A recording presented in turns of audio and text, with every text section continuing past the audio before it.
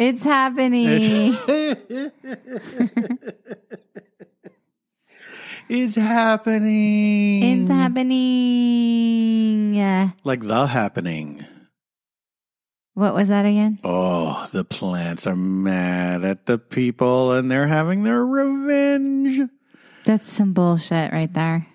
On the plants' behalf? Yeah. Yeah. You don't think they have a right to be mad? No. What? You don't think the plants have a right to be mad at us? No. They can't even move from where they are. They're stuck where they live. Right. We're clearly superior. Because we can walk. So because to we're other superior, places they or should move around to other places. We can do whatever we want to them. Yeah.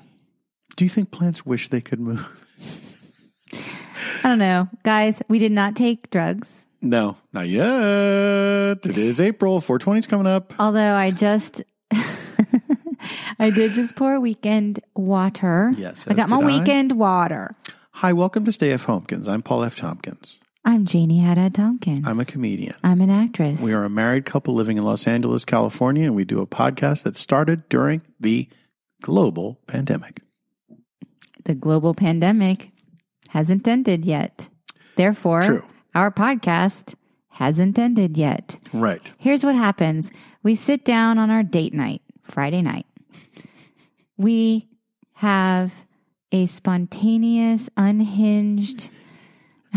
Isn't it funny how there was nothing going on, but we still just had one date night? We've been married for almost 11 years. Our anniversary is this month. Yeah. Guess what? Our 10-year anniversary last year, we spent doing a podcast. Mm-hmm. That was our big 10-year. Our big fucking That was our big fucking 10-year big deal anniversary. The 10-year is the podcast anniversary. That's right. It is now. These things change over time. They go from, like at one point it was copper. No one has any use for copper anymore in their daily lives, so we don't do that anymore. No. You can still do it, but then they add a thing like big screen TV. Is there a big screen TV anniversary? No, I bet one of them is electronics, though. I bet it's like China or electronics. A new iPhone. Yeah. This is the anniversary where you upgrade your smartphone for your spouse. Yeah. You could either get them something made out of leather or a charging hub. Brought to you by Big Charging Hub. Please, Big Charging Hub. We would love Big for you to Charging Hub. sponsor us. Big Charging Hub, your lobby is too powerful. You need to back off the policy making. Big Charging Hub, get out of my neighborhood. We really took a turn on them. Anyways, we're fucking exhausted as usual. Yeah, I Probably 3 hours. Oh.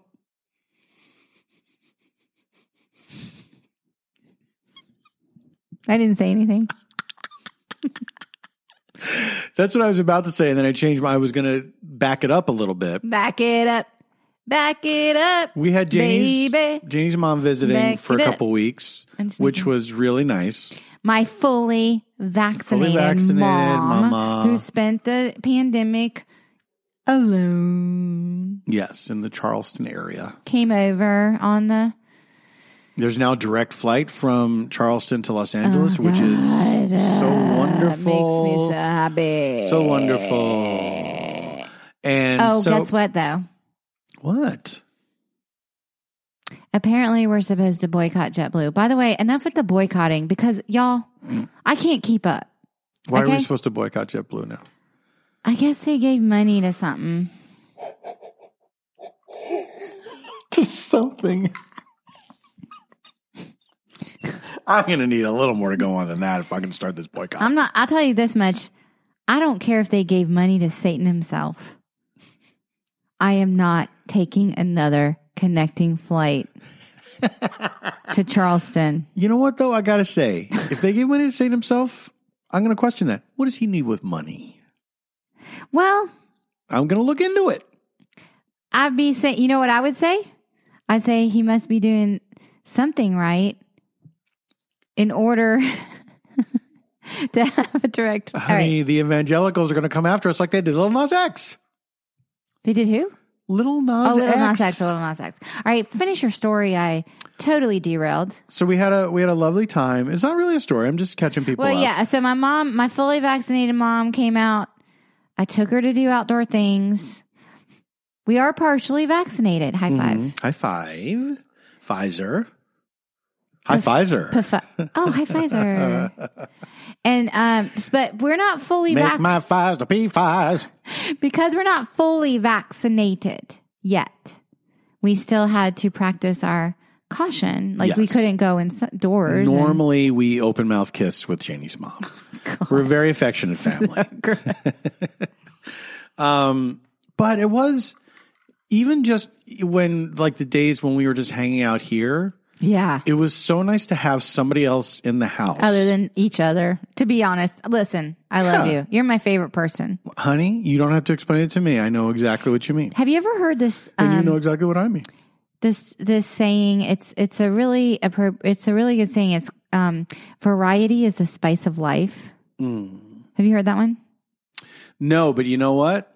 Learning this new thing, it's made my life more interesting somehow. Okay. Yeah. Well, there was some variety. And it spiced things up. It really did. It was nice. It was really nice. We watched movies together and geez, I'm so sorry I'm yawning. And then she left the other day. Yesterday. Was that yesterday?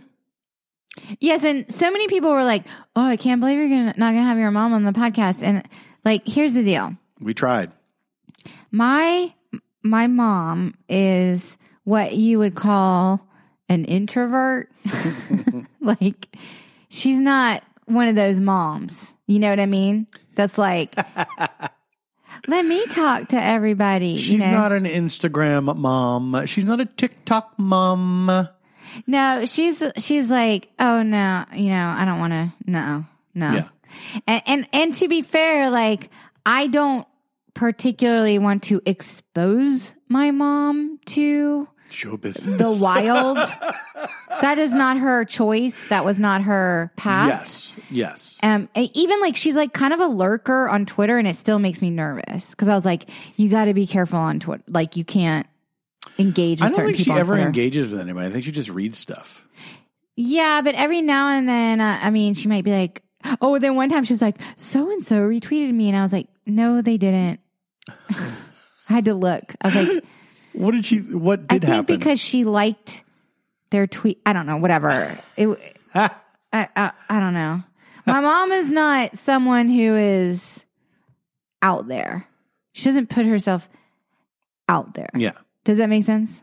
That's why I was like, no, what am I supposed to bring her on the she would have said hi if we made her. But we don't want to make her. She shut it down immediately. She was like, no. She's like, I'm good. It was a flat no. I had to turn on her front line or whatever, and it was fine. So then my mom left. Yeah, then we had a full day yesterday. I did do a self-tape audition that made me feel bad about myself. But you know what the problem is that a regular audition, you go in and you do it. You're not looking at yourself. You know what I mean? You don't have to look at the audition. I'm not going to say what the audition is because I don't know if you're allowed. Probably not. However, I'm going to talk about the audition just for 1 second. By the way, it was not like a new Star Wars movie. It was not anything like that. It's just that you just never know if someone would be like, you're not allowed to talk about this character we're about to introduce in this whatever. The audition was challenging because, first of all, you got the information that you had to submit the audition like in less than 24, like you had less than 24-hour turnaround. I would say you had a 24-hour 24-hour turnaround, yeah. Yeah, it was like by end of day tomorrow. The second element of the audition that became challenging was that it was 8 pages of material. Yeah. Okay. And then the third element that they challenged you with this particular audition, which is different than other types of material. This is what we say at Audition Passover. Why is this audition different than other types of material? So And so, audition Passover might be the title of this episode. So then they said, this material that you have less than, well, you have 12 hours to work on it, right? Because you're not going to stay up all night working on this. Yeah. You're going to sleep. Yeah. Right? Has to be word perfect. There can be no ad-libbing, no improvising. This is just how this particular thing is done. So what people need to know if they're not familiar with this term is you have to deliver the lines exactly as written. You cannot add words. You cannot subtract words. You cannot substitute words. Because I worked on a TV show that I did not realize until I got the job. I did a few episodes of it, that the creator insisted on word perfect to the point where if you said jump instead of leap, someone would, the script supervisor would come over and say, redo the take. Yeah, you have to redo it. I mean, it's not like they would say we have to do it again because of Paul. Like the script supervisor would come over to everybody in the cast and tell them the mistakes that they made. And it was such a relief when I found out from the regular cast that this is how it's always been. And they've been dealing with this. And it was like, okay, so it's not just me and it's a burden shared, which made it a burden lesson. But it was extremely difficult because sometimes what happens is a script will get to the finished process with, some words like a sentence with a slight clunk in it. Like this word is not quite appropriate or it's not quite in the right place or whatever. If you say it out loud, you still know what you mean. But if you know that, grammatically this is not correct, or that this is not quite the right word for this, it bumps in your mind and it actually makes it harder to memorize because a lot of times you're reading dialogue and your mind corrects things as it goes because you're absorbing it, Well, and not only that, I mean, like if a word perfect, I think is fine. I think that's fine. That's an okay. It's valid. Exactly. But it's a preference. Like if you're not on this show where you're given the scripts every day to memorize that day, your muscle for memorization is not really like to have only one day to prepare 8 pages of word perfect material. It has to be word perfect, and it has to have a certain pace. It has to be like it was like a rat-a-tat-tat. The scene was a very quick back and forth, broken up by occasional big blocks beats of dialogue. But most of it was like and then there might have been like a long beat of silence. Which I get because they're saying like long beat of silence because it's a rhythm. They want to highlight that particular dramatic moment or whatever. Yeah. Or whatever moment. Yeah. So you were having a hard time. I was frustrated. With it. Because I was not getting it. It was like I had to make myself realize I'm not supposed to nail it in one take. I'm not supposed to, of course not. Well, there's no way to. Yeah. And I had to I don't care if you're like, this is just going to be trial and error. It's going to be doing it a bunch and getting it down, But I do get frustrated by things like that. And I also, going into it, I was like, they're looking for someone that's literally 20 years younger than me. I don't know about that. It's in the breakdown. It says 30s. I don't think the breakdown, I don't believe, like breakdowns like that for me, I ignore. Well, I mean, if it's at the point where they're asking me to audition for it, then they must know who I am. They want to see. But it always makes me think like, did somebody see an old picture of me and they think that's what I look like now? That's not how casting works, I don't think. I mean, honestly, it's not like, there's no way that, and also there was no, the role had no age specificity to its ability. No, not to its ability, but there was an age specification in the breakdown. I know, but I'm saying the role itself could feasibly be any age or gender. Yes, or there was no dialogue like I got out of college 10 years ago. Or no, whatever.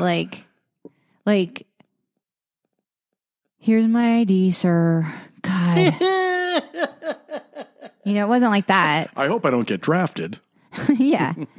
It literally was like But it messed me up. I also had an audition for the last audition I had. It kind of felt the same way, where it's like, it sucks to go into a thing and think, oh, I'm not right for this. So I guess what I'll do is what I did with the last one that I had that I was not right for, where they were clearly looking for a much younger person. I was like, I will just do what I do. I'll bring my own flavor to it. And I don't think I did that yesterday. And I think that bothered me. I don't think you were allowed to do that yesterday, given the circumstances of the technical parameters of the situation. If that makes sense. It does, but I think I still could have. I think if I thought about it, rather than thinking, oh, their thing is very specific, I have to do their thing. Mm-hmm.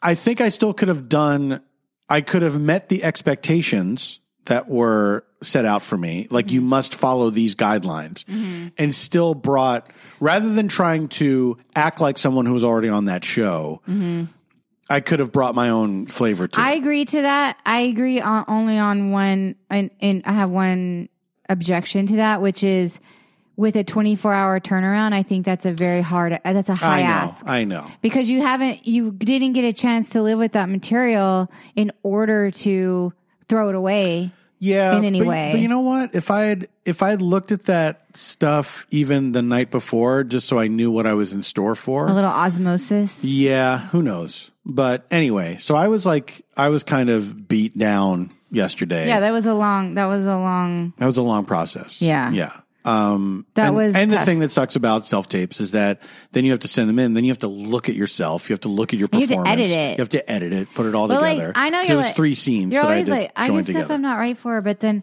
I don't know if you remember at the beginning of the pandemic when I read for the Latinx maid. Yeah. And I was like, why am I reading for this? Like, the name wasn't even, and I was like, I wanted to be on the show. Hey, y'all, it's me, Mrs. Esposito. I mean, I didn't do it like, it was myself, because I'm like, well, they obviously might change this role. Madre de Dios. I was just... It was like a funny maid part in this comedy. I really kind of wanted to work on the show. And I got to read for it another time, other parts. For a different character. Remember, I did the drunk, and then I wasn't right for that either. Remember the drunk mayor of Las Vegas? Yes, that was good though. And I got all cougar-y for it, but I was like, I mean, I feel like I could play this part, but it would require like a wig and some nail tips, and someone's gonna already have that going for them. I think. Yeah. They're going to have like frosted hair and stuff. It is. What's weird is you get these auditions and you think, oh, I know who would be perfect for this. Not me. Yeah. I can see the person who should be doing it. Yeah. Like Stephanie Weir or something, like I would but I still just like go for it, because I'm like, well, maybe there's going to be another part on this series down the road. I know. That's the way to think. I love the director, the creator of this thing that's coming out with. It's like a new show with like Gene Smart. I can't wait to see it. Like, I read the pilot. I'm like, this is really fucking funny. Yeah. And I want to be a part of it, but I didn't get to be a part of it. But that's okay. But yeah, like I get stuff I read for all the time. I'm like, there's no way in hell. There's no way in hell. Speaking of Gene Smart, do you remember we saw that trailer for that movie? It's like a romantic comedy with her and William Shatner. I want to see it. I did see it. You do want to see it? You yes, and it takes place in Palm Springs. Mm-hmm. And I think I added Christopher Lloyd's in it. Oh, I want to see it. I was like, I would be down when we watched the trailer, because my mom was here, and I was like, I would totally watch that. And y'all were not as into it as I was. I was just very surprised. Like, you don't see William Shatner in a lot of contemporary things these days that are not, commercials. And it's like, it's at the point where you're like, does he not want to do stuff anymore? Like, he did that sitcom. Maybe he lives in Palm Springs, because it was in the movie took place in Palm Springs, and that, right. and they were like, maybe they were like, this shoots in Palm Springs, and he was like, sure. What do you think? I don't know. I want to see that movie though. I do want to see it. We can watch it. Okay. I'm certainly intrigued by it. And I do love Jean Smart. I think she's great. No, Jean Smart is amazing. I mean, she's amazing. I'm very excited about her new series when it comes out.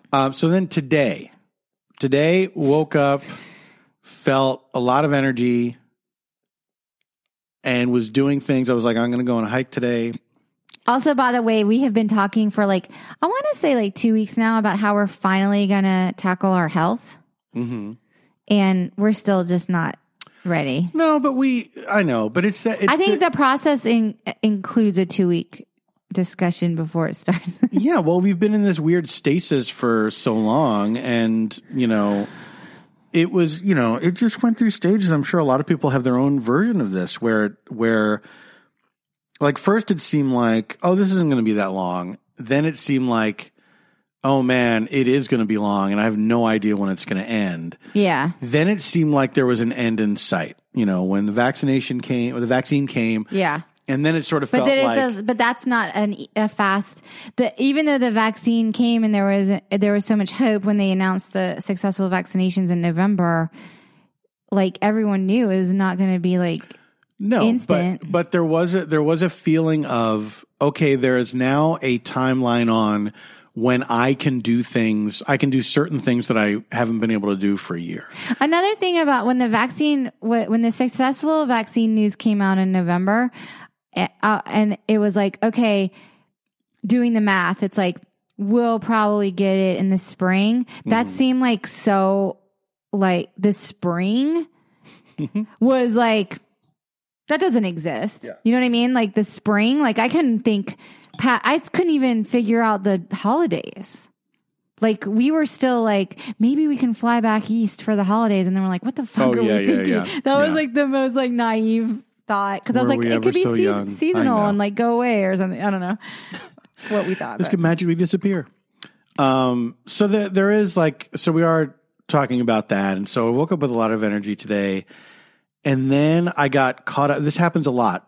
And what we're living in right now in the house is there's a lot of 3/4 done chores that were around the house today.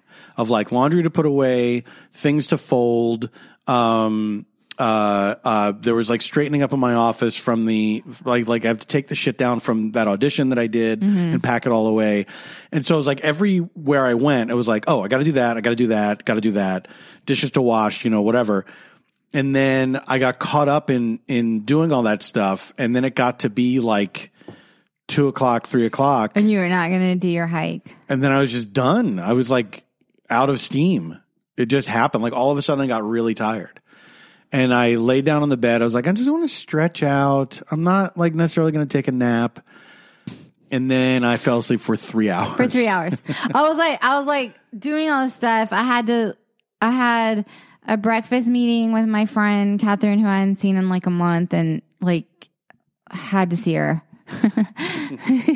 I was we can't text. We have to download, Mm-hmm. And so we had an outdoor breakfast, and then I had this Zoom. I had a 2-hour Zoom with my family in West Virginia, my brother in Philly, and then I had a 90-minute phone call with my cousin, my baby cousin who might move out here, because I'm okay. How old is this baby cousin? 27. And then my neighbor was I have this magazine to give you. I'm coming by. So then we sat out on the lawn, and I was no way Paul is still sleeping. He's going to come out and see me with my neighbor and her dogs. He never came out. And I came in the house, and I was I think he's been asleep for 3 hours. It's 6 o'clock. It's time for dinner and stuff. So I go in there, and he was in the same position that I left him in. Yeah. And I was you have to get up at 6 o'clock. And then I was should we take your temperature and your pulse oximeter meter? But you just put your hand on my head. But you did not feel feverish. I was no, I feel fine. Because I was did I bring COVID? I was worried I brought COVID in, because I had taken my mom to the Huntington Gardens. It's all outdoor stuff, but still, yeah, we picked up some takeout. I went into and I'm I don't know. That variant is terrible. That new variant. But wouldn't you be feeling it? Not necessarily, because The thing is that there's like an asymptomatic drive to this. Ah, shit. I keep forgetting That's the about problem asymptomatics. Are you kidding? If the asymptomatic Stop screaming at me. the asymptomatic spread was not such a problem, we could have tamped this shit down. Yeah. Tamped it down. Could have tamped it down. Y'all got to tamp down COVID. Hey, y'all. I'm Mrs. y'all. Santos. I'm the maid. Wait, what was her name? I'm going to look it up. My husband remember. back in Mexico, was he's like- depending on me to send that money. It was like Yanni or something, or the name. Live at the Acropolis?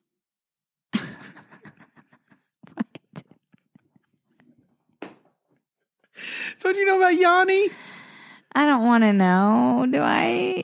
Yanni, he was married to Linda Evans. I think they might still be married. He's a new age Oh, yeah, Yanni. I know keyboardist. he is. Yeah, and he performed live at the Acropolis. Is that the only place he performed? Because I don't. No, but that's the one that stands out in my mind. Of course, he did Red Rocks like John Tesh did. Did you know that? So California's supposed to reopen on June 15th. Yeah. What do you think about it? I don't know. I mean, I think What do you think? I think it's going to still be a long time for me before I just fully embrace like my former life and going places and stuff. Well, that's what I'm You know what I curious mean? about. You know, if we fully reopen on June 15th, does that mean no more Zoom auditions? Like all of a sudden I'm like having to go into buildings? I wonder about that too. I wonder how much of that they're going to keep. Well, of course they're going to bring it back. They don't want to be handling all this technology. Here's what I'm going to say. Honestly, I think Zoom auditions, not just self-tapes, but I think Zoom auditions where you're auditioning for a person live, that makes a certain sense to me because they're watching you on a screen as opposed to seeing you there in person, which always feels like kind of unnatural because it's not a play. Like this is not what it's going to be. And I feel like the Zoom audition could really help people. It probably makes things, I mean, time-wise, they'll still get as backed up as they I don't do. know. I mean, I feel like I thrived in the Zoom audition land. Like I booked like 3 commercials or whatever. I would kind of like to, I haven't gotten to do one. I've only done self-tapes. My self-tapes, I have not thrived. Not a peep. Just crickets. Right. Just crickets. Yeah. And there was a time when like sometimes I'd do self-tapes and I'd get like, calls from the director, call back or, whatever. Not this year, not pandemic year. I wonder if there were just more self-tapes to pick out of. Maybe. Because people had their setups at home and they were like, my client wants to send in one too. Yeah, because now everybody's self-taping. Yeah. Yes. So it's different. Yes. But we'll see. I don't know. I mean, there have been times I've gone to a commercial callback and the director's not there. They're in like Chicago or somewhere. And it's like, you're essentially Zooming with them at an office. You're at somebody's office Zooming with these people who decide. Yeah. And it's like, well, why couldn't I clearly I can just do that at home now. Yeah, Zoom callbacks were my little pandemic sweet spot, but not the self-tape. Oh, you've been doing well with the self-tapes. You got good feedback on the one we did yesterday. From my agent. She doesn't. I mean, I appreciated it, but that's not the same. That's not the same as getting good feedback from the people that make the job. When decisions. my agent ever says like, this was a great self-tape, it makes me feel like, okay, she's seen 20 of these today, you know? Yeah. So she feels, so in other words, she feels good about sending this audition along. Yeah, no, believe me, I really appreciated it. It really was a pick me up.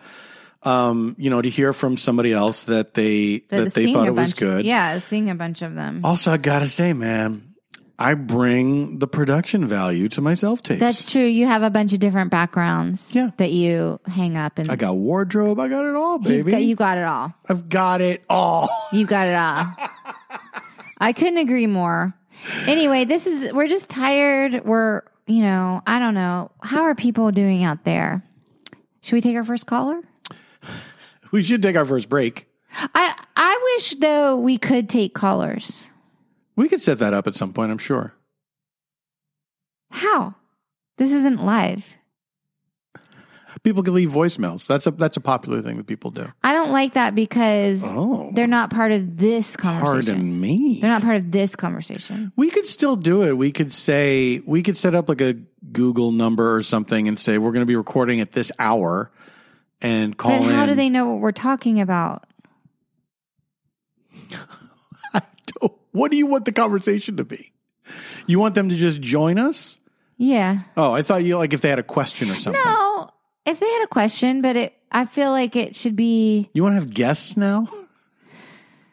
No. Who has a call-in show where the caller just hangs out? That's not what I'm proposing. For example, I listen, as you know, listeners, frequently I listen to the Dan Abrams Show. Old heads know. On Sirius XM. Real heads, I should say. Sorry. On Channel POTUS. On Channel POTUS. Sometimes Dan doesn't even have a guest. It's just him and the callers. Yeah. So he'll say it's talk radio. He starts off and he's like, I'm going to talk about this, Matt Gaetz thing, da-da-da-da-da. And then he's like, and I'll take your calls. And then people call in and they weigh in specifically on how the conversation is going. Right. But we don't have... First of all, we don't have any agenda. We don't have a thing that we know we're going to talk about. We've never had an agenda. And that's a problem in our lives. I don't think... Oh, you mean as people, we've never had an agenda. Yes. It's true. We need to have an agenda. Well, look, here's the good thing. We're not shoving it down anybody's throats because it doesn't exist. All right, we got to take a break.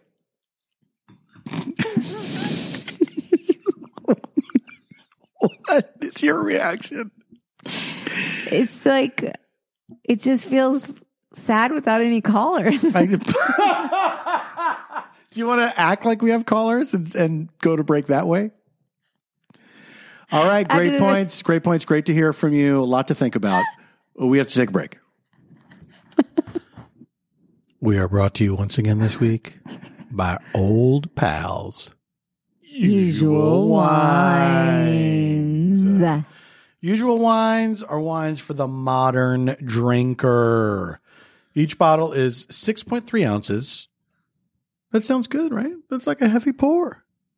Yeah, it's like a glass and a half of wine. Honey, that's exactly what it is. You know what? That's a perfect glass. Now you don't have to pour wine down the sink in a rage because you drank a glass and a half of wine and that's all you wanted. And now you have this dumb rest of the bottle of wine to contend with. You don't have to pour the extra wine over your partner's head. You don't have to all of a sudden put together a Catholic mass so that you can get rid of the rest of the wine. The wines are low carb and have 0 grams of sugar. What? That's nice. We need that. And Usual has a red blend, a rosé, and a sparkling white wine called Brut. They also have Usual Spritz, a low alcohol, low calorie wine spritzer. What would you think the alcohol by volume percentage is on that? I've asked you this before. 8.3%. Oh, you're very close. 8.6%. Ooh, lower. 8.5%. That's exactly right. $1. That spritzer is made of sparkling wine and a guava juice. It's like White Claw for grown-ups. Children, you just got served. Speaking of serves, each serving has just 83 calories. So go check out Usual's website at usualwines.com and use our discount code STAYFHomekins for $8 off your first order and try your first glass on us. Again, that is usualwines.com. Use the discount code STAYFHomekins. You get $8 off your first order Happy whining. Don't be a dusty old wine drinker. Be a modern drinker. Good chime in, huh? This episode is proudly sponsored by Blue Chew. Guys, girls, take a break. Guys, it's been a hell of a year. Personally, There's still a girl in here. Girls, all of you have to take a break. Personally, I feel like I've aged 12 years over the last 12 months. And if you're like me, and you probably are, you're feeling your age more than you used to, especially in the bedroom. Am I right, Paul? You're right. I feel in the bedroom like I'm 1,000 years old. It's time to snap out of it. Spring is here, and it's time to get sprung, y'all, with Blue Chew.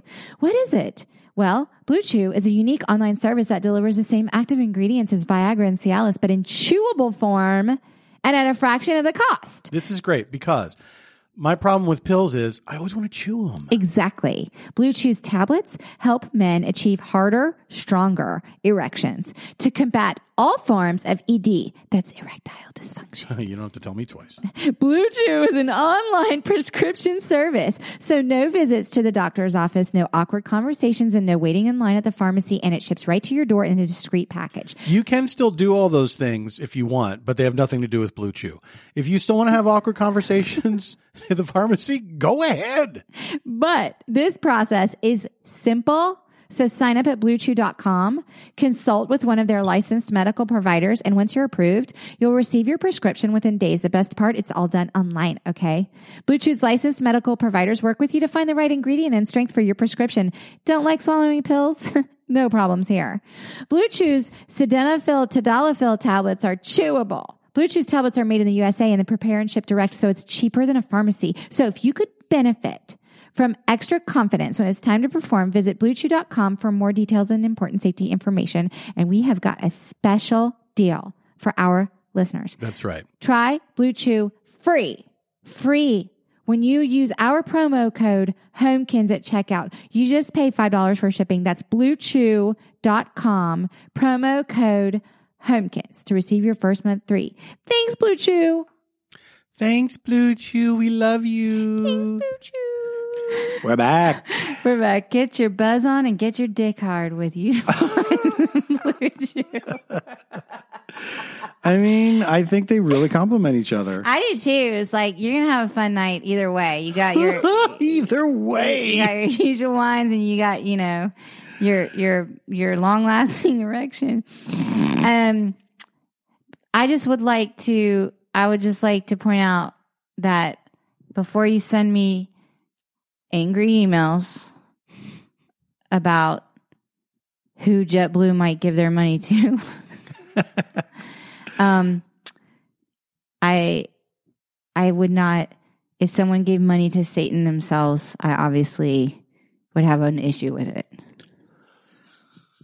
So look, you think you're going to get us, but we're going to say right now, if somebody is caught if one of those clowns in Congress is caught giving money directly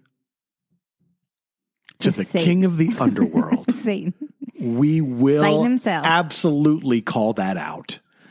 If JetBlue, if there's pictures of JetBlue hanging out with Satan, we're not flying them anymore. By the way, I'm not a boycott person. Why should I punish regular people? Well, this is a thing I don't like. When it's a systemic issue, if you don't want corporations giving money to politicians, yes, and I agree that should be fucking illegal. Mm-hmm. It just should be. Then that's what we have to tackle. Well, here's the thing: the citizen boycott is a very difficult thing to make effective because it requires so many people. Like when people talk about boycotting Amazon for a week or something, it's like they're not gonna. Also, I posted something about Chick-fil-A, mm-hmm. and they're like, "Oh my God, Chick-fil-A, blah blah," and I'm like, "But they serve Coca-Cola, and I'm supporting Coca-Cola." What? for sticking up for voting. Whatever. I'm not going to Chick-fil-A. By the way, I don't need to be eating fried food. Did y'all not hear my whole thing about my health? Some things are easier to boycott than others. Some things are easier to avoid. You can say, well, I don't need to eat Chick-fil-A, you know. There's certain things that there's certain businesses that are very easy to not patronize because you say, look, that's a luxury thing that I can do without. And so I'd rather not, if it's on my mind, I'd rather not give them money. It's impossible to boycott everybody. Let me finish. It's impossible to boycott everybody who's doing shitty things in the corporate world because that's a shitty world.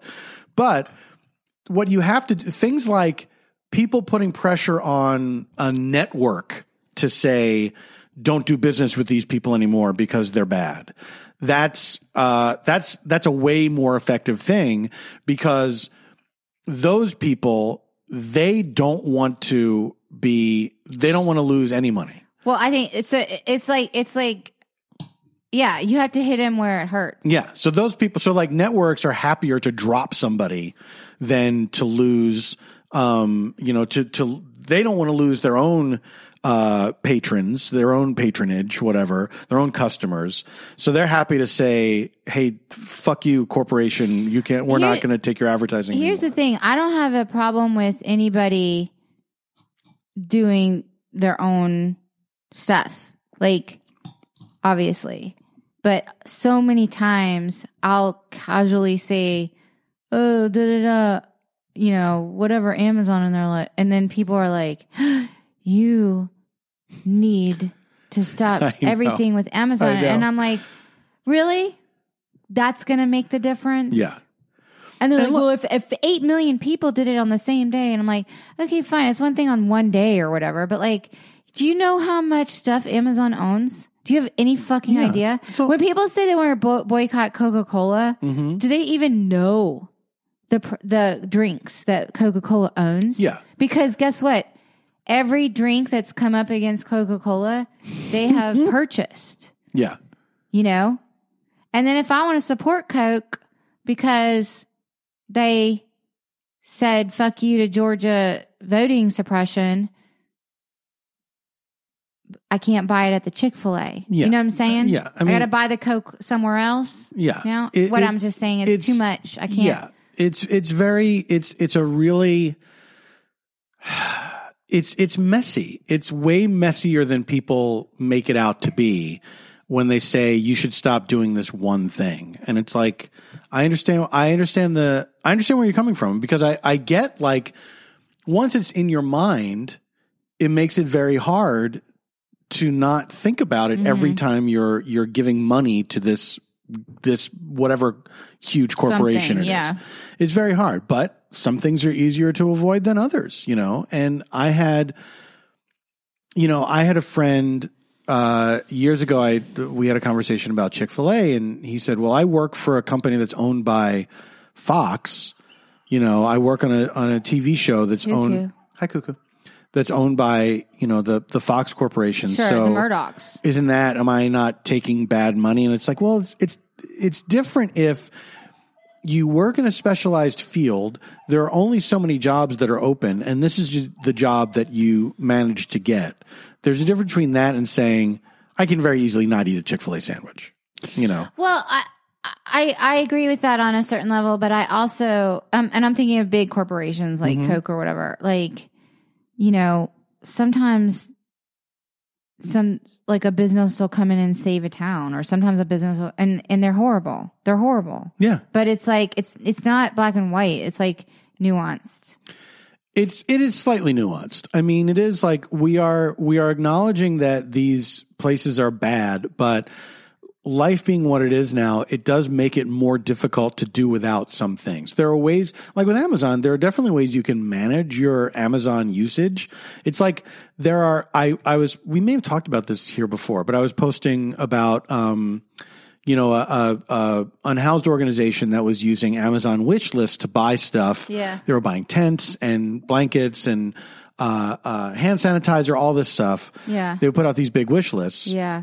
And so I would share it online, and then people were like, well, it's Amazon. Isn't there a way to do it without Amazon? I'm like, well. Sure, yeah, go look it up. Well, but here's the thing. if these groups are using Amazon, it's because they have, and sure enough, this is what somebody from the group I was posting about eventually said is like, we've looked into it. We've tried like hell to avoid using Amazon, but the way that their thing is set up, it makes it so much easier to buy stuff in bulk quickly and get it to these people who need it. Than to go to 80 different little businesses and try to get that stuff and get it fast, you know. Listen, here's the thing. I love Amazon. I have a Kindle. Like, I was like one of the first Kindle readers, but I definitely get that there's like an evil, like the fact that they're not letting their workers unionize in Alabama is messed up.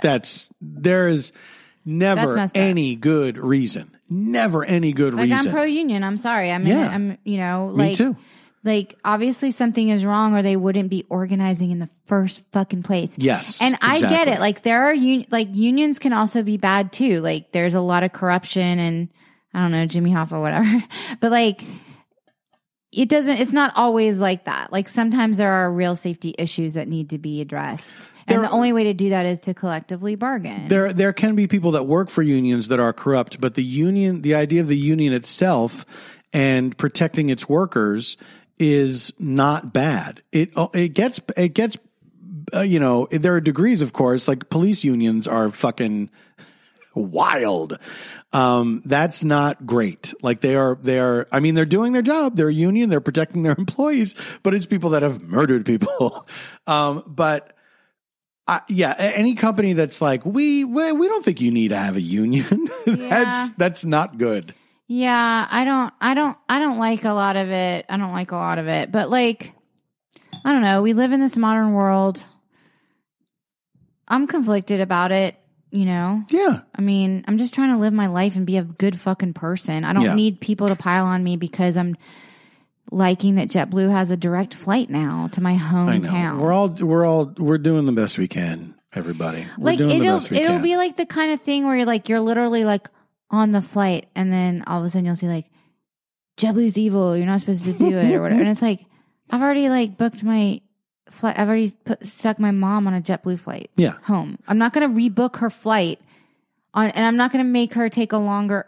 No, here's what it comes down to. She's on a fixed income. The list of companies that are as big as these corporations that are not engaged in some sort of active evil is very small. Another thing is like, there's a certain privilege that comes along with boycotts too. Where it's like, I'm going to boycott this or that. And I'm like, well, that's great that you can do that in your life. Yeah. Like, not everyone can do that. A lot of people that talk like... pharmaceutical companies are fucking robber barons. Yeah. And it's like, well, I'm not going to go without insulin or EpiPen just because you don't like the fucking Sacklers or whoever the fuck they are. Yeah. You know what I mean? There's a lot of people that like to... It's a certain form of privilege and it shouldn't be on us like the little guy. Yeah. To be like, I'm going to change this. It's like narcissistic to think that. Yeah. Whatever. And there's also a lot of people that are. So like, I guess got in a mood in the break. What happened? It's easy. Sometimes it's easy for people to say you shouldn't use that service when it's like a service they wouldn't use. They don't need to use it, you know, but like airlines that's a tricky thing. It's like, yeah, I guess I could take the train. I also think Coca-Cola is standing up for good because I'll never fucking drink Pepsi. There's no fucking way. I made a tweet about that, and I was surprised to find out how many Pepsi lovers there are. I liked your tweet about it. It was funny. I liked your tweet about it because you know what? Funny because it's true.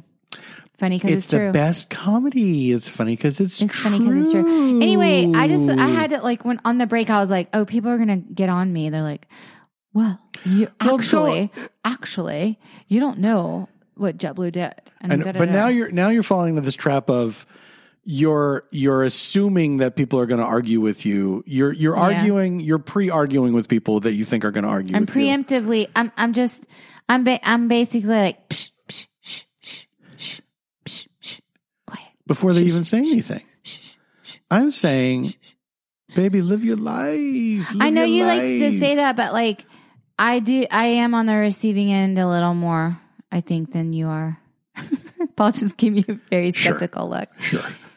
Well, I know because you have your 1 million followers, blah, blah, blah. Anyway. Whatever. Here's the real thing that I want to talk about. Yeah. Let's get into it. Finally. Enough pussyfooting around. I want to talk about the QAnon documentary, docuseries. What a ride that was. It was a ride. What did you think of it? I thought it was very well done. I think that, I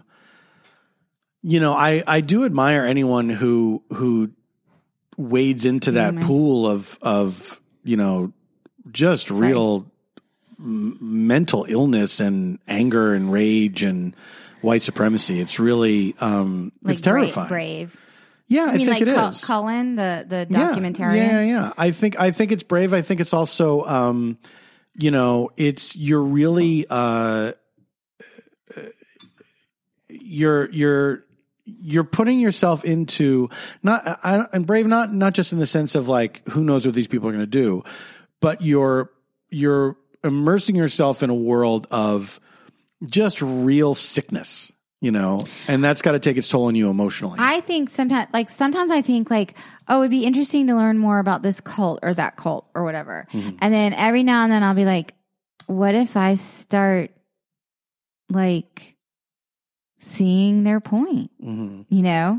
Like what if I'm like, oh, okay.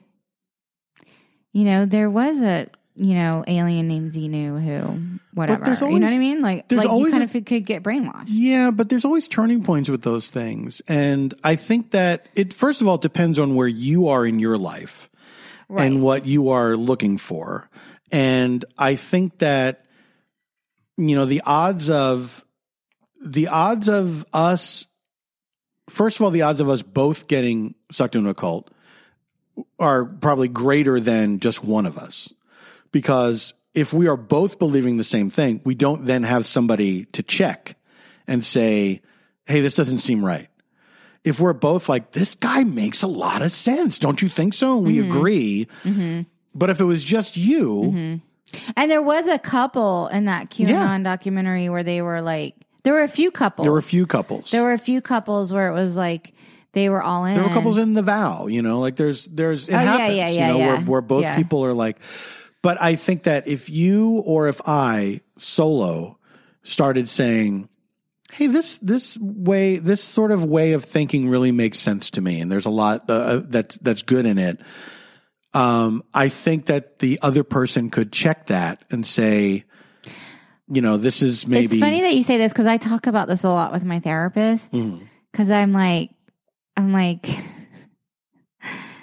I could be indoctrinated in a cult. Like I really. Why do you think that though? Just because everything I've ever seen on cult topics, like the one thing that they tell you, the experts tell you, is not to judge the people that have been indoctrinated because it can happen to anyone and they're intelligent people and it's not, and that we need to express compassion for this thing that happened to them. Mm-hmm. So like in my mind, which I agree with, I agree with it. Obviously, I mean, like, we should show compassion to everyone, except for Matt Gaetz.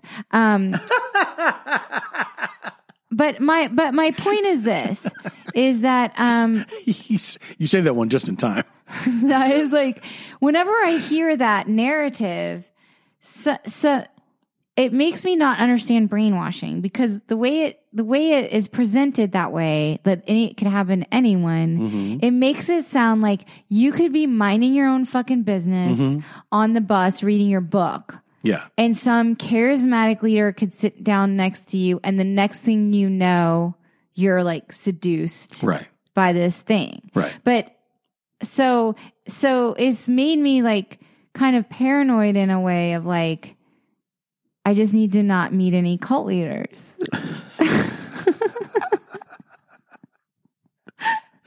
You have to beware of little shrimpy guys that everyone says, "Oh, he's just like he likes to play volleyball." Speak. Yeah, I don't know. I mean, I think that doesn't it sound like that? Though? I think it could happen to anyone if they're at a certain point in their life. I don't think that it just like you could be perfectly content minding your own business and then all of a sudden you're in a cult. You know what I mean? But they make it kind of sound like that. They do, but here's why. Because any of us could find ourselves in a bad situation, a bad place in our lives. So let me ask you this.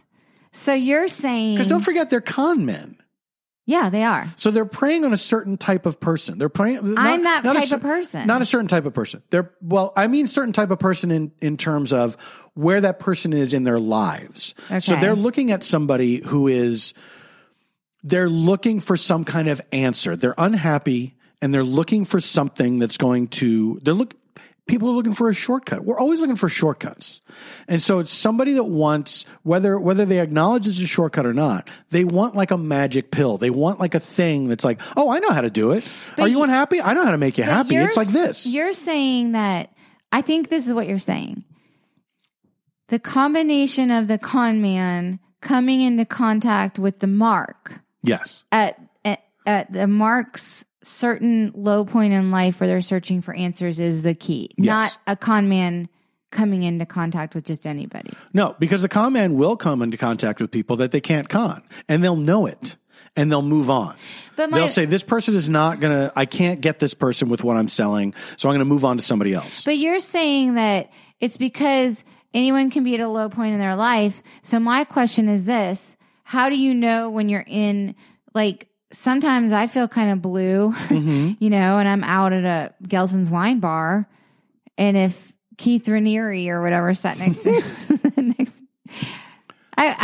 Keith Raniere could not have gotten me. I don't think so. Maybe a Dave Koresh. I think it depends also on what, you know, if you're at a point in your life where you say, you know, I've tried therapy, I've tried this, that, and I'm still unhappy.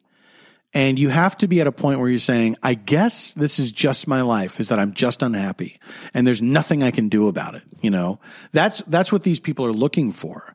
And they're looking for vulnerable people at vulnerable moments. Mm-hmm.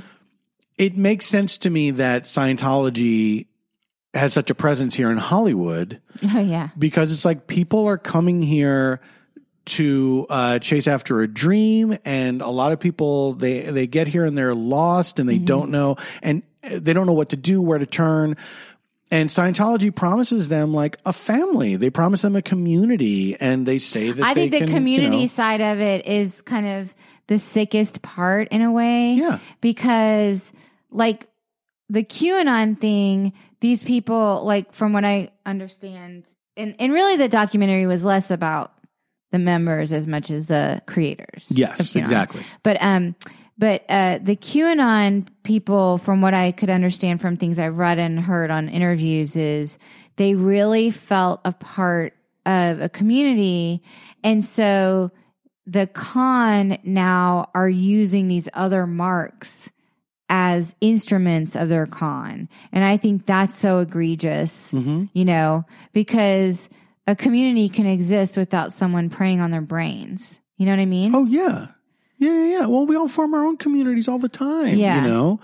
But the QAnon thing, what's so amazing to me about it is this, and it's talked about in, on that podcast Fever Dreams. I think they touched on it in the documentary, but they talk about it a little bit more because they talked to Fred from the documentary on the latest episode. He was such an interesting figure to me. But the idea that this person got on a message board and said, I'm very high up in the government and I know these things.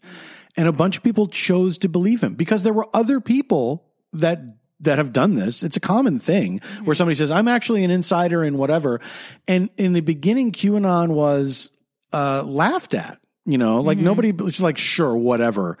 But more credence was given to these other people like FBI Anon, you know, that people were like, no, this guy's real and QAnon is a joke. And then somehow just over time, it shifted to where QAnon became the real to these people. Like, oh, this guy absolutely is who he says he is. Like, It was just because wasn't he doing like, from what I could understand of how people became sort of indoctrinated, was that he would say all these crazy things and then like 3 of them would end up like kind of being true or something. They could be interpreted as true. Yes. Yes. Yeah. And so all of a sudden people were like, oh, this guy is on the inside. Like he's there with Trump. Like he's telling him what to say and what to do. And it's coming true and everything. So they thought this person really was inside. Yeah. Trump really accelerated the process, but it did exist pre-Trump, but it didn't really catch fire until, I think, if I recall correctly, it was during the 2016 campaign. And that's when it was Pizzagate and, you know, Hillary Clinton's drinking blood and all this shit. Then like the things that like, you know, Hillary's been arrested and there's a body double out there who's pretending to be Hillary. Like it defies all of it defies logic. I mean, I could have been indoctrinated because I did think there was a Melania body double. Like if there was a cult that was like, there's a Melania body double, I would have believed it because I looked at that picture of her nose and it did not look like her nose. Yeah. Here's why it was believable, because that was, you know, a group of people that were not just proven liars, but also incompetent. Yes. So it did seem believable that they would get somebody. It didn't seem completely unbelievable, let's say, that they would get somebody who looked enough like Melania to stand there in a photo. Those pictures looked like Melania. Right. Like I get it. I know. Maybe they were doctored or something. Who fucking knows? There's that too. But it did. The reason that seemed believable to a person who is otherwise reasonable is that, oh yeah, we're dealing with idiots, and this is a thing that an idiot would do. Yeah. You know what I mean? Yeah. Well, what the whole thing about the QAnon documentary was so interesting to me were the father-son figures or whatever who clearly had no ideology. Like they were just like, their ideology was themselves or whatever. And or they're nihilists, you know, they're like life is a game and we're going to do this and it's amusing to us, you know. And I find that so fucked up because it would be one thing if there was like some true believer behind it that's like, you know, like I had to lie because I had to get the pedophiles off the, you know, the Hollywood circuit or whatever. Like that, like I almost would be like, oh, okay, this person is delusional and, you know, they're kind of like high on their own thing or whatever. But the fact that they literally had like, their only belief was like porn was kind of like, wow, are you kidding me? Yeah. Really? I would recommend, if you're interested in this, I would recommend the latest episode of Fever Dreams, which I think came out just today or yesterday. I was going to ask you because I know you just referenced that podcast Fever Dreams. So they're interviewing the guy Fred. Yeah. And but this is after the documentary? Yes. Yeah. Okay. Because they talk about the documentary and he ended up okay. The Fred, he had to move back in with his mom. Yeah. Okay. Yeah. He escaped, you know, jail where he would probably have died.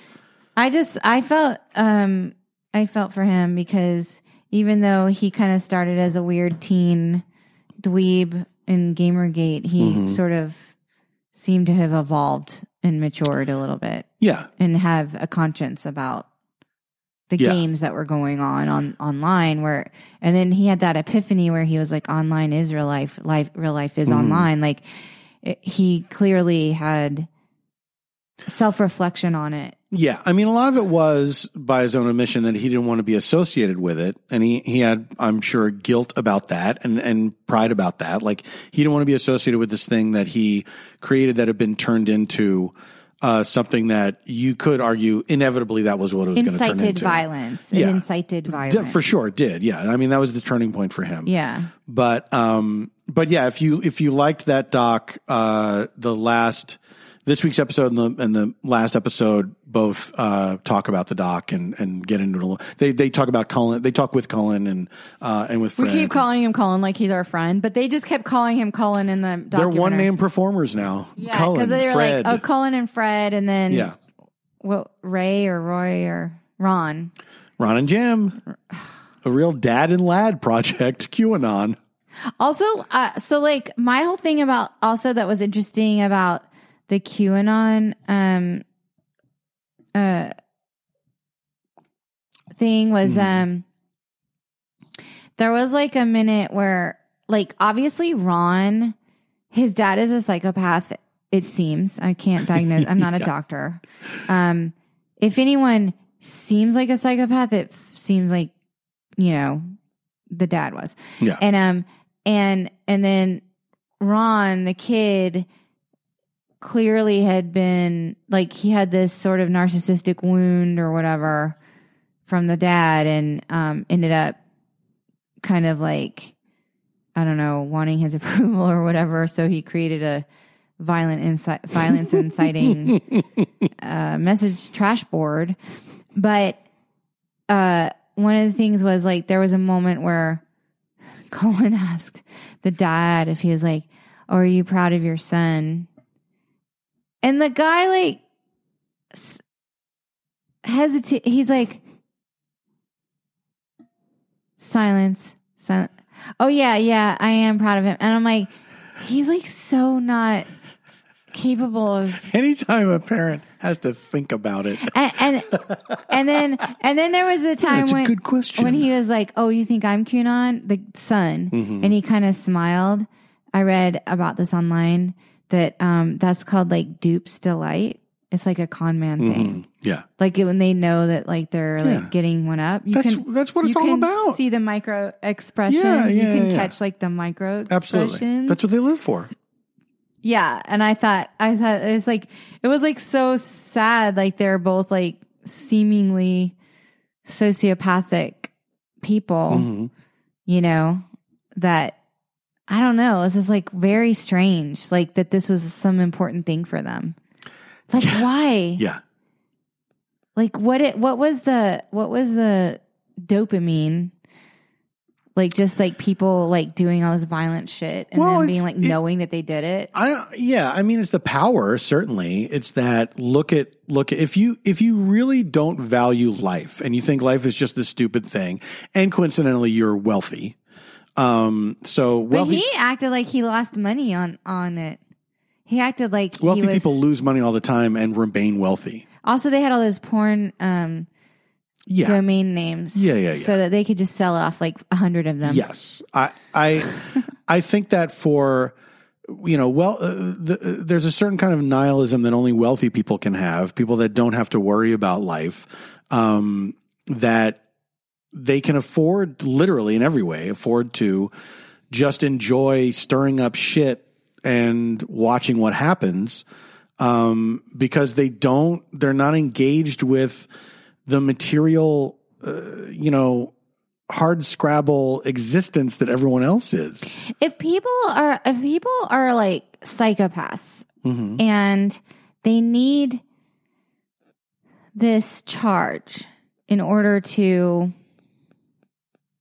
feel stimulated, and the charge that they get in order to feel stimulated is causing human suffering in some form or some kind of mayhem or chaos or whatever.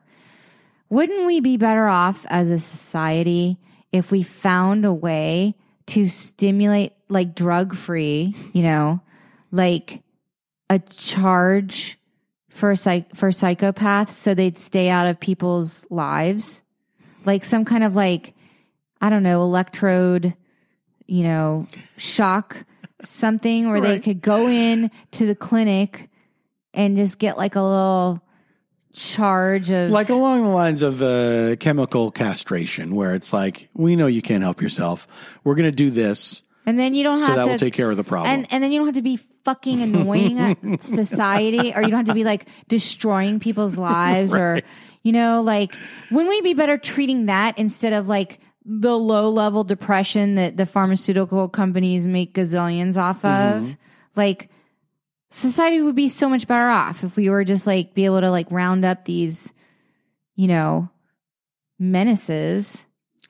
I guess that's the next thing. Like after the vaccine, work on that psychopath pill. The vaccine, like we Come got on, the, Dolly Parton. Dolly. We got the so like I was thinking about how people think it's like 5G or whatever. Oh yeah. Yeah. And I was like, so why would there be side effects? Like if they wanted everyone to get the 5G, like why wouldn't they have designed it? It's also like, and this has been said a million times before, we all have phones. Like we're so easily tracked all the time. All the time. They thought that the vaccine had 5G to track people? Yeah, some people thought there was like to track there was like a chip in the vaccine that would be injected into your body. So you could never so that Bill Gates or the government or whoever would know where you are at all times. So that Bill Gates opens his Find Friends and he's like and it's like Cerebro from X-Men, where he just sees this vast constellation of human and he's souls. Like, oh, I wonder where so-and-so is. He didn't add me to his 5 friends, but I injected that chip. Yeah. So he's at the Costco. Then what? What's amazing so he knows is like, he's at the Costco, so then what? What's amazing is they say that this is the reasoning always is the government's trying to track you. They're trying to, they get your DNA, whatever, all this shit. This is to prevent you from rising up against the government. Everything is to prevent us from rising up against the government. We're already prevented from that because we're at each other's throats. Well, but people say that too. That's why we're so divided. I believe that. The government wants us so divided. Yeah, they do. I don't think the government gives a shit. I mean, they want us divided because our money. They want us divided because they want to stay in power. Each side wants to stay in power. And so, of course, that's good for them. But look what happened on January 6th. Like those people, even with the government being underprepared and they were for an uprising, and they were, it still ended with the government doing just fine. You know what I mean? January 6th. They don't need to be tracking us, chipping us, all that shit. Like January 6th was such an embarrassing and horrifying and terrible day for our country. It was absurd. Do you know how bad it makes us look to the world? China sees that and they're like, we could knock them over like a fucking feather. Yeah, which they probably could. Anyway, we got to wrap this up. And they might, China. But we're not trying to stoke more anti-Asian prejudice. That's not anti-Asian, that's superpower. I know, but it gets into, but there was so much superpower talk that it filtered down into dumb people, like going to Chinatown and saying, anyway, you know what I'm saying. I do not condone any hate toward anybody. Period. Let's get that on the record. We do not condone hate crimes. Unless you're Matt Gaetz. No, we can't say that. We can get in trouble. No. I follow this guy on Twitter named Matt Gaetz. Who's like a media watchdog person. Do you know about this? So I follow this guy, Matt Gaetz. Is it spelled the same way? No, it's like one letter different. Getz. No, it might be OE. I can't. Oh, okay. But I can't remember. But and he's like blue check and stuff, and he's like not fucking blue checks. He's like neutral. He's like media watchdog person, but he's a very kind of a funny follow, and I feel bad saying this because I know his life is hell because people think that he's Matt Gaetz, the pedophile congressman, and the day that the Matt Gaetz story broke in my Twitter feed, his tweet was just, "Oh fuck." Like that was it. That's really funny. And like people guy. Like go like pile on and they're like, I can't wait to see what happens now. And then he'll like post like screenshots like this like text from his dad and stuff, and his dad will be like, "Hey, did you see the news today?" Because like everybody like knows he's like, I think his even Twitter bio is like not that one. I'm sure it is. Yes, and it is literally like become weirdly entertaining because he's stuck in this thing or whatever. I mean, in a way, it's got to be nice to get hate from people when you know they're thinking you're someone else. It's got to be kind of funny. that it's like, oh, I know this isn't directed at me. This is great. I just my favorite satirist that came out of the pandemic was Blair Erskine. She's so funny. I'm like in love with her. She's so funny. Because also like maybe she's like my little sister in another alter ego or something. And her satire is so spot on that even still, like to this day, people think, like Blue Check Twitter thinks she's real. Oh yeah, she's constantly getting people still telling her, still, you don't know what you're talking about. For like a year. Yeah. A year. Yeah. She's been doing these videos.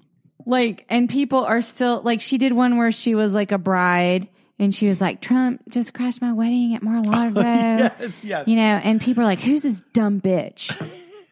You know, and it's like, she's saying the most insane things. Yeah, I know. It's so funny to me. All right, what's your recommendation beside the fair fight?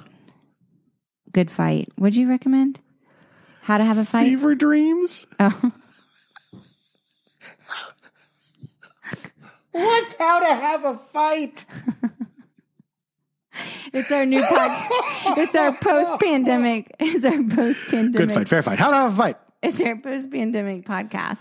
I want to recommend, I'm just going to do personal plugs. I have I have 2 shows coming up online. One with, it's a big, super group mashup. It's, Super Ego that I'm a member of. And that's an improv group, me, Matt Gorley, Mark McConville, and Jeremy Carter. And we are doing a show with Wild Horses, another quartet, which is Lauren Lapkus, Stephanie Allen, Mary Holland, and Aaron Whitehead. We're going to do just an old-fashioned improv show together online. That is April 19th, 5 p.m. Pacific. And we were going to do a show a year ago live at Dynasty Typewriter. And it was right at the beginning of when people were saying like, are we doing things anymore? Yeah. Or what should we do? Like there was a lot of back and forth, a lot of emails back and forth, like, should we still do this? Are we online or whatever? And then all like one day it became very clear, like, yeah, we're not doing shows. Yeah. So I've thought about doing that show every day since. That sucked. Yeah, it sucked. And so we're finally doing one online together, which I'm really looking forward to. April 19th. April 19th, 5 p.m. Pacific. It's called Super Horses Wild Ego. Tickets are on sale now, but that's going to be a really fun show. And I know at that paulftompkins.com. at paulftompkins.com, okay. At dynastytypewriter.com. And if you haven't seen, any of the shows that I've done online, I know that some people have trepidation about it because they think like, oh, it's just going to be like a Zoom call where people are hanging out and stuff. And it's like, we're putting on a show. It's a real show. So it's not just some like casual hangout. Like you're paying for something, a real thing. And I'm really looking forward to it. I can't wait. And, there's some great disturbing artwork that is out now promoting the show. And then April 24th, which is our 11th anniversary, I am going to step away for an hour or two to do a show with the Thrilling Adventure Hour. What?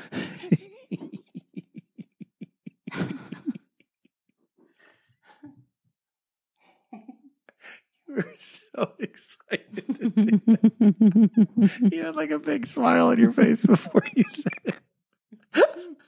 We're doing a Thrilling Adventure Hour show with some all new material, and that's going to be Saturday, April 24th at 5 p.m. Pacific.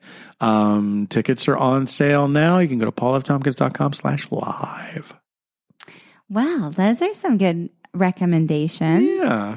Okay, I have 2 recommendations. One's in the form of a binge watch, and one's in the form of a old-fashioned book. So, I binged The Serpent on Netflix, and I really enjoyed it. It's the true story of this international serial killer. That was fucking terrifying.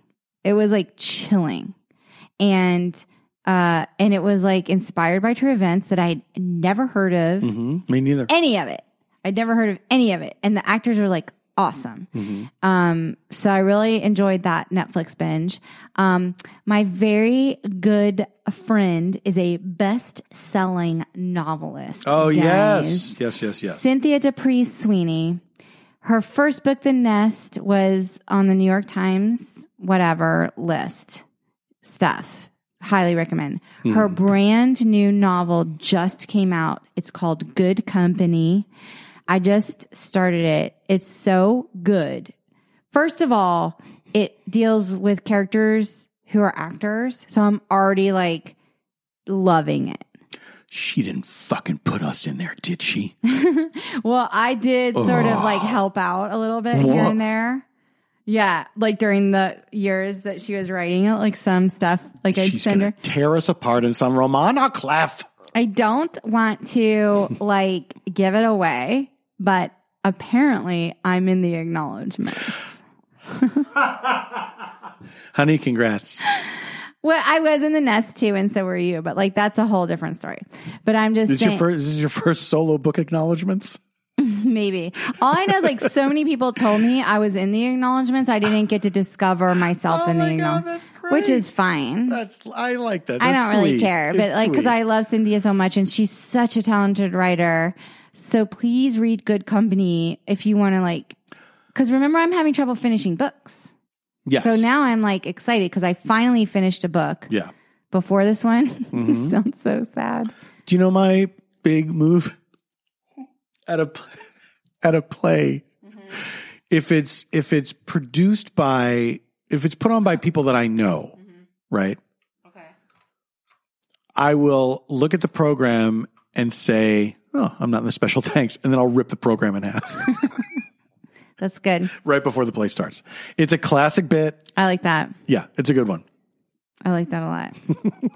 I'm rereading Huckleberry Finn. Why? I What happened? I don't know. It was something I realized I hadn't read it since I was a kid, and I wanted to read it again. And I'm really enjoying it. You know, I read sort of last year. I read sort of like a modern, like not a modern, like a Modern Family novel. There's a series of Modern Family novels. No, I read this book that was like a Huckleberry. It was like a. A picaresque. I don't know what that means. It's a literary term. That means a book like Huckleberry Finn. It does? Kind of. I don't believe that. No. I swear to God. I think it's like an adventure kind of, thing. Like Well, like a grounded adventure. I read one last year, and I kind of thought that you would like it. Mm-hmm. This Tender Land or something like that. I remember you mentioning this. Yeah. And it was like these kids that went to like one of those Indian schools. I don't think you're supposed to call them that anymore, Native, but like, you know what I'm talking about? Those where they like abused them, try to whiten up natives and all. It was like horrible. And then they go down the Mississippi. Anyway, it was like really good. And I think you would like that book, to be honest. It sounds like it's right up my alley. It actually, I think you would like, you should, after Huckleberry Finn, I think that you should read, I think it's called This Tender Land. I'm probably going to read Cynthia's book next. And then I'll read that. I think that will make more sense. After Cynthia's book, I'm reading Caroline Kepnes' new book, the third in the trilogy, You Love Me. I talked about it before. I'm very excited because it just came out. But those two books came out on the same day, and I needed to read Cynthia's first and then Caroline's next. Understood. No one blames you. No one. Thank God I know people who write books because then I'll fucking read a book. That's not true. You read all the time. Not anymore. No, yes, you do. You still do. No. We got a little look under the pandemic. We got a little lax with our screen time, but we still read. All Under right. the pandemic, more like the last 4 years. No, that's not true, my dearest darling.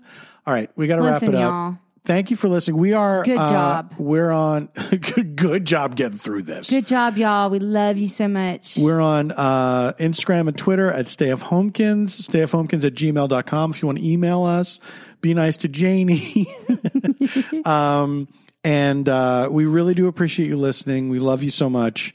We love y'all. Please get vaxxed. I think people are. People have been sending pictures. It's opening up so many places. We have that new merch. We have that sweatshirt and t-shirt. Kinshipgoods.com. At kinshipgoods.com. People are fucking loving that shit. Yeah. But thank you so much. We'll be back next week. And until then, stay safe, stay sane, and stay home. Home if you can, I guess. We're getting near the end. Stay home. Stay